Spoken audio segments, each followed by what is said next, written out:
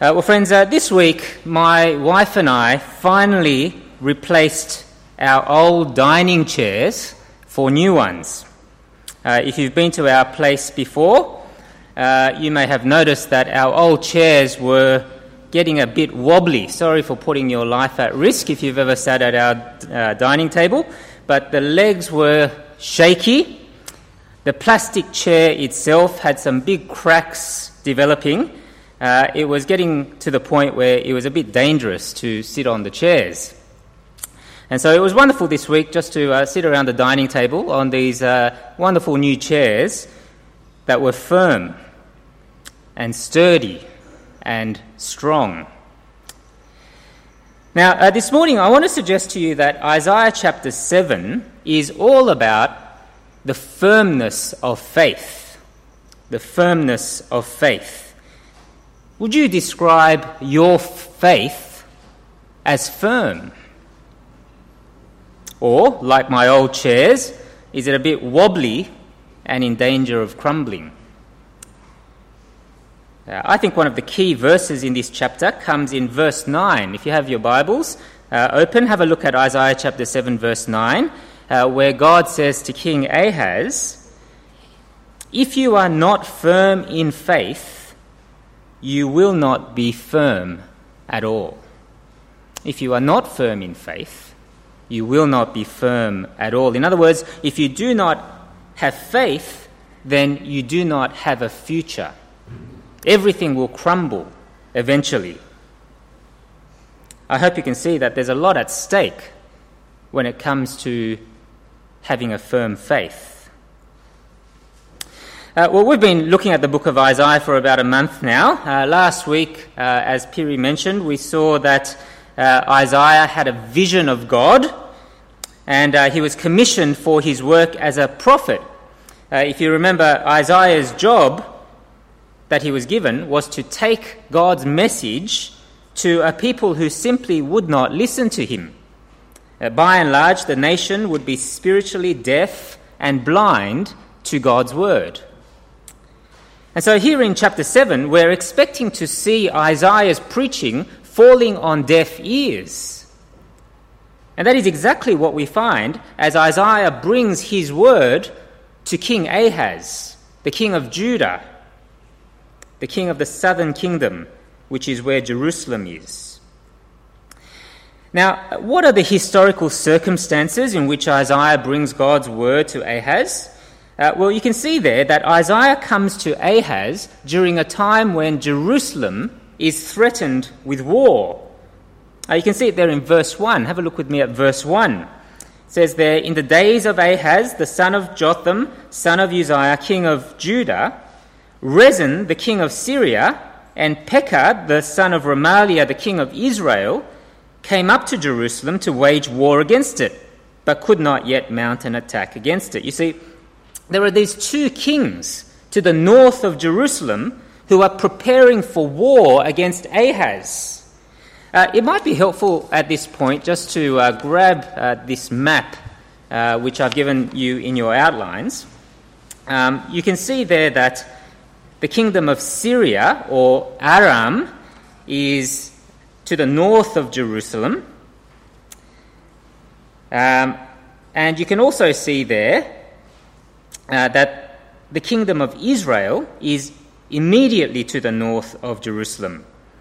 At this time, Rezin is the king of Aram or Syria, and Pekah, the son of Remaliah, is the king of Israel. And it is these two kings who come to wage war against Jerusalem. Why are these kings ganging up on Jerusalem, you might ask? Well, it's because during this time, the nation of Assyria, which is sort of further north to Syria, the nation of Assyria was gaining in military and political strength so that it was becoming the new superpower of the Middle East. And whenever you get a nation beginning to build its strength way, well, the smaller nations around it start to feel a little bit nervous. It's a bit like a school bully. In any schoolyard, there is a school bully who goes around and beats up the other kids and takes their lunch money. I wonder whether you've ever been in that situation before. But what is the best way, if you are a small child, what is the best way that you can defend yourself against a school bully? There's probably a few different ways, but one way is to find other small children that you can form a bit of an alliance with, isn't it? There's always safety in numbers. If you can belong to a bigger group, then perhaps you have a chance against the bully. Here, Assyria is the bully. Syria and Israel are the smaller nations forming an alliance against the bully. And the reason they want to attack Jerusalem is because they want to install their own king.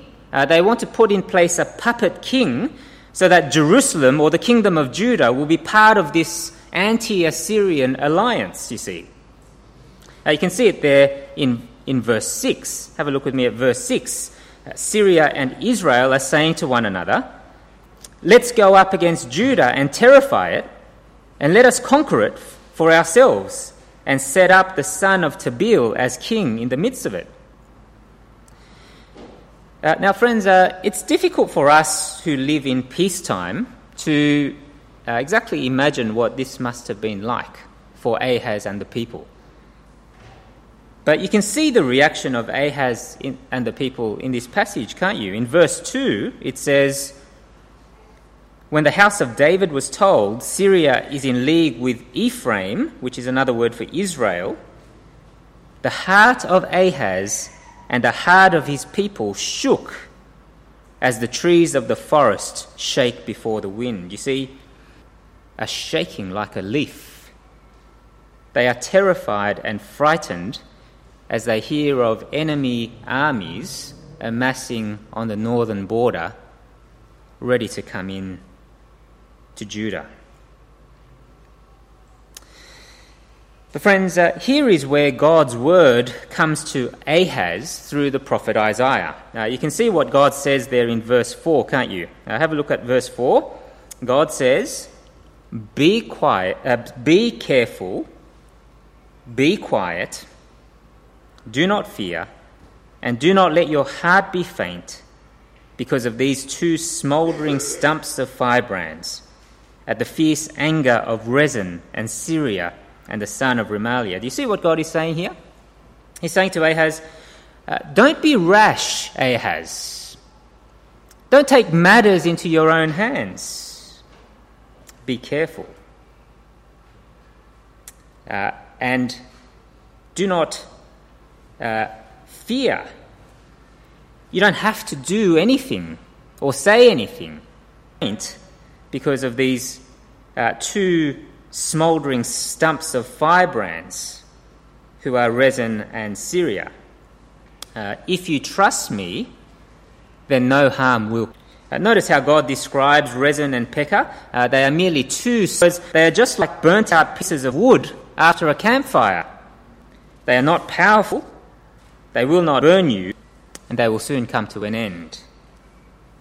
In fact, God says there that within 65 years, both nations will be shattered. You can see it there in verse 7. It shall not stand, and it shall not come to pass. For the head of Syria is Damascus, and the head of Damascus is Rezin, and within 65 years, Ephraim will be shattered from being a people. And the head of Ephraim is Samaria, and the head of Samaria is the son of Remaliah.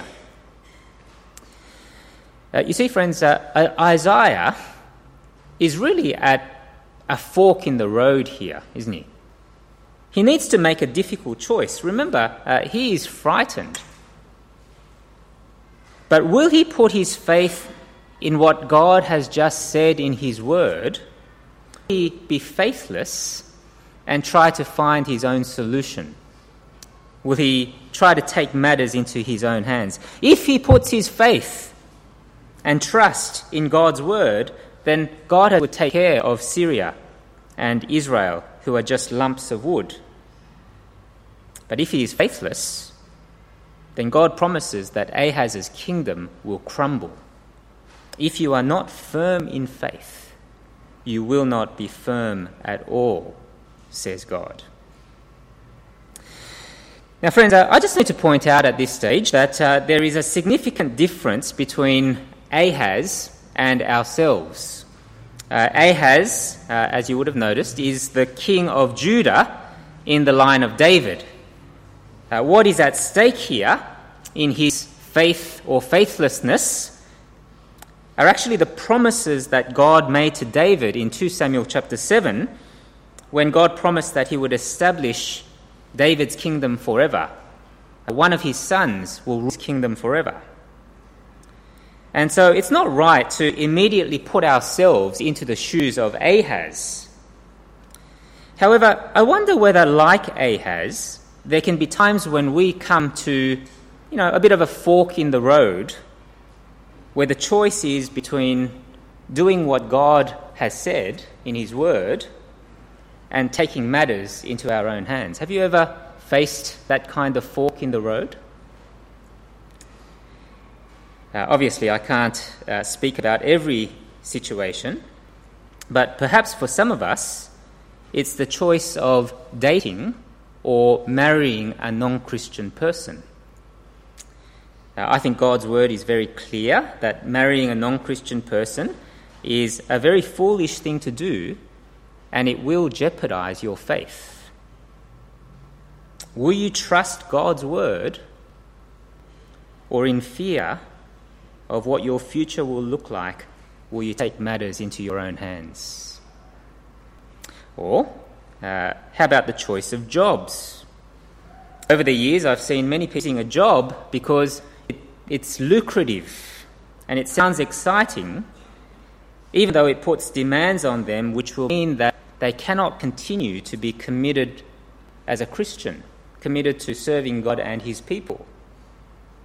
God is very clear in his word that being a faithful and committed Christian person is much more important than the job someone has. Will you trust God's word, or will you take matters into your own hands?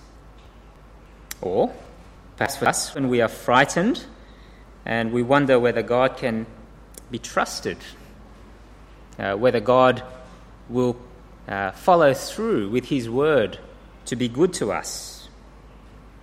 Will you trust God's word, or will you take matters into your own hands? And so, friends, we've seen that Ahaz is at a fork in the road here. But what does he decide to do in the end?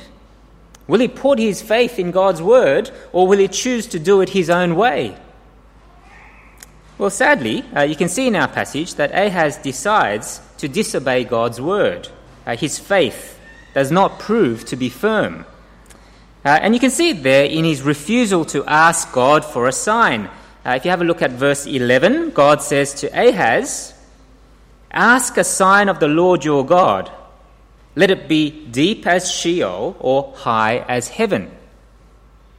You see, God says to Ahaz that he can ask for a sign from God to show that God will actually rescue him from his enemies. Notice that Ahaz is invited to ask for anything that he desires. Nothing will be too hard for God. Let it be as deep as Sheol or as high as heaven, says God. But what does Ahaz say? Well, in verse 12 he says, "I will not ask, and I will not put the Lord to the test." Now, friends, it is true, isn't it, that we shouldn't seek for signs from God if our intention is merely to be entertained by him, or because we think that we are somehow above God and he needs to prove himself to us. But I want you to see here that it's not wrong to ask God for a sign when he has actually invited you to ask him for a sign. In fact, not to ask him for a sign is plain disobedience. And Ahaz here disobeys God. I mean, he does it piously, notice, because he even quotes a passage in the Bible. He says, I don't want to put the Lord to the test, which is just a quote from Deuteronomy 6. But how easy it is to appear pious while in reality being faithless and disobedient to God's word. You see, Ahaz has this thin kind of surface religiosity. He can even quote Bible texts, but it's a front for really evading what God wants him to do. You don't have to look this up right this minute, but if you just jot down the reference 2 Kings chapter 16, what you'll find is that in the end, Ahaz, rather than trusting God's word and waiting for God to rescue him, actually calls upon the nation of Assyria to come and rescue him from the two kings who are threatening war. One commentator says that it's a bit like a mouse asking a cat to rescue him from another mouse. What do you think will happen in the end? Well, after he gobbles up the first mouse, you know that he's going to come for you. And that is exactly what happens, as we will see later, as Assyria rampages through the kingdoms of Syria and Israel, only to then attack Jerusalem. But for now, the point is that Ahaz was not firm in his faith. What is God's response to Ahaz? Well, firstly, you can see there that God is wearied by Ahaz's disobedience. He is wearied by Ahaz's disobedience. Listen to what the prophet Isaiah says to Ahaz and the people of Judah in verse 13. He says, "Hear then, O house of David, is it too little for you to weary men that you weary my God also?" I don't know whether you noticed, but Isaiah actually says something very ominous in these verses. You can see it there where he calls God. 10, Isaiah says to Ahaz, "Your God." In verse 13, he says that he is my God. In other words, the implication is that Yahweh is only Isaiah's God and not the God Ahaz. Secondly, you can see there that God himself gives Ahaz a sign. In verse 14 it says, "Therefore the Lord himself will give you a sign. Behold, the virgin shall conceive and bear a son, and shall call his name Emmanuel." Now, friends, I think that this is probably one of the most difficult passages in the Bible. I don't know whether you felt that way as you were studying this passage during the week. But I think it's actually one of the most difficult passages in the Bible to understand. Apparently, the great reformer Martin Luther offered money to anyone in his congregation who could explain to him what this passage actually meant. I'm not going to do that today, but if you can help me out here, I'm keen to hear what you have to say. But it is a difficult passage. I mean, we all know that this sign finds its fulfillment ultimately in Jesus, don't we? Jesus is the one who is born of a virgin and is literally God with us, which is what the name Emmanuel means. But this sign that God gives must have had some meaning to Ahaz in the historical situation that he found himself in, don't you think? Who is this son? Who is this Emmanuel to Ahaz? To be perfectly honest with you, I have no idea. I don't know. Some say it could be Hezekiah, who is Ahaz's son. Others say that it is metaphorical for a small remnant of people in Jerusalem who will survive the upcoming judgment. And still others say that it is one of Isaiah's sons, whom we meet later on in chapter 8, verse 3, whose name is Maha-Shalal-Hashbaz. Now, personally, I think Isaiah's son is the one to go with. I think if you read on into chapter 8 and 9, that fits better than some of the other options. But I've probably changed my mind about 3 or 4 times during the course of the week. So if you ask me tomorrow, I might change my mind. I think what is important, though, is that this son will not be a good sign for Ahaz. This son will not be a good sign for Ahaz. I think that's the point here. For before this son is very old, the nation of Assyria will sweep down and destroy the 2 kingdoms of Syria and Israel. Verse 16, for before the boy knows how to refuse the evil and choose the good, the land whose 2 kings you dread will be deserted.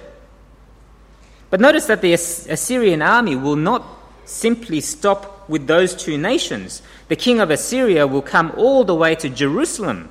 Verse 17, the Lord will bring upon you and upon your people and upon your father's house such days as has not come since the day that Ephraim departed from Judah, the king of Assyria. What will it be like when the frightening nation of Assyria comes to Jerusalem? Well, you can see in the rest of our passage that Isaiah gives 4 in that day statements to tell us what that day will be like. Verse 18 is a picture of the Assyrians swarming over the land. God whistles for Assyria to come, and they come and cover every part of Judah. Verse 20 is a picture of humiliation. I looked around the house to see whether I could find a razor, which is mentioned there. All I could find was my electric shaver. God says that Assyria will be like a razor that he will use to shave bare his people and utterly humiliate them. Assyria is just a tool in God's hands to humiliate. Verse 21 is a picture of how few people will be left in Judah. There will be so few people that 1 young cow and 2 sheep will be enough to produce food in abundance for whatever people that are left. And finally, verse 23 is a picture of a land that is cursed rather than a depressing picture, isn't it? But because Ahaz and indeed the people of Judah were not firm in faith, God gives them this sign to say that judgment is coming. You see, without faith, there is no future for the people of God. Without faith, there is no future for the people of God. And friends, I think we see this all the time, don't we? When I was living in Parramatta as a Moore College student, I used to see quite a few old, historic church buildings being converted into restaurants and pubs. Have you ever ate in one of those buildings? I think it's a fairly trendy thing to do, to convert old churches into places of eating and drinking. But what happened to these old churches? There are quite a few of them littered around Sydney. What happened to these old churches? Well, somewhere along the line, they ceased to be people of faith. I'm sure there was a thin veneer of religiosity, but somewhere along the line, they ceased to be people who loved God's word and trusted what God had to say and eagerly lived their lives in obedience to what God's word was saying. Friends, are you and I people of faith?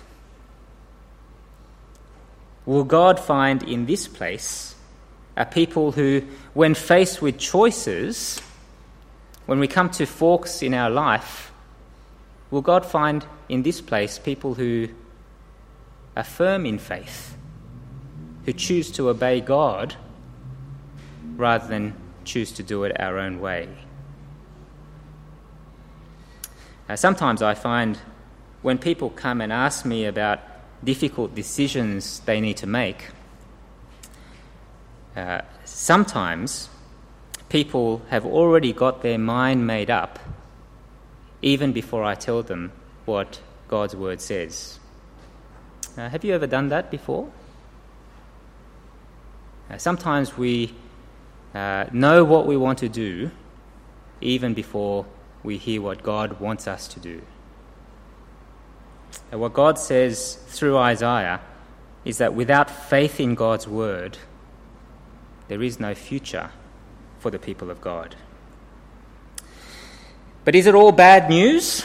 Not really, for you will find that peppered throughout this passage are actually little glimmers of hope, if we have eyes to see, that suggests that even though God is going to bring judgment to Jerusalem and Judah, he will nevertheless save a little remnant of people who are truly faithful to God's word. You can see it there in verse 3, for example. In the name of Isaiah's son, Shear-Jashub. If you have a look down at your footnote, the name of Isaiah's son literally means a remnant shall return. A remnant will survive the judgment. Or you can see it again in verse 14 in the mention of Emmanuel. Even though judgment is coming, God is still with the faithful and he will not abandon them. You see, in every place and every generation, God has his faithful whom he will bring safely through the judgment. Well, friends, how should we then apply this passage as we close? I think the first thing we need to realize is that we are not the same as the people of Jerusalem. The people of Jerusalem in this passage followed a faithless king who led them to destruction. But if you and I are people who have our faith and trust in the Lord Jesus, we follow a faithful king who has promised to lead us, not to judgment, but to life. Further, the people of Jerusalem had been so faithless that they are judged and condemned by God.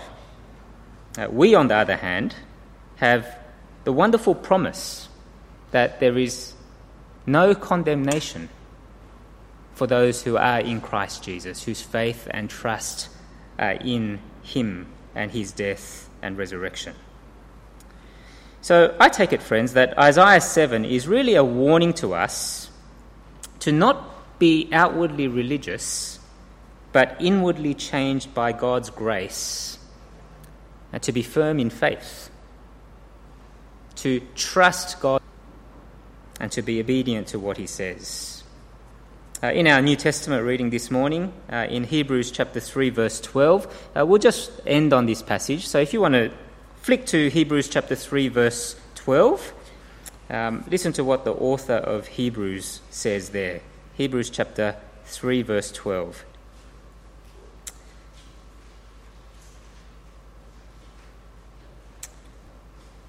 Hebrews chapter 3, verse 12 says, "Take care, brothers, lest there be in any of you an evil, unbelieving heart, leading you to fall away from the living God. But exhort one another every day, as long as it is called today, that none of you may be hardened by the deceitfulness of sin. For we have come to share in Christ, if indeed we hold our original confidence or faith firm to the end." Notice that this is an encouragement and a warning to be firm in faith. It's an encouragement for us to exhort and encourage one another to be firm in faith. I was particularly struck and challenged that this passage tells us to exhort one another every day. Did you notice that? Exhort one another every day, as long as it is called today, that none of you may be hardened by the deceitfulness of sin. We are to encourage and warn one another every day so that we are growing in our faith, not just at church, but in homes and in our marriages, and as we eagerly seek out opportunities to meet with other Christian people to offer encouragement. Are we exhorting one another every day so that we will be firm in our faith? Let's pray.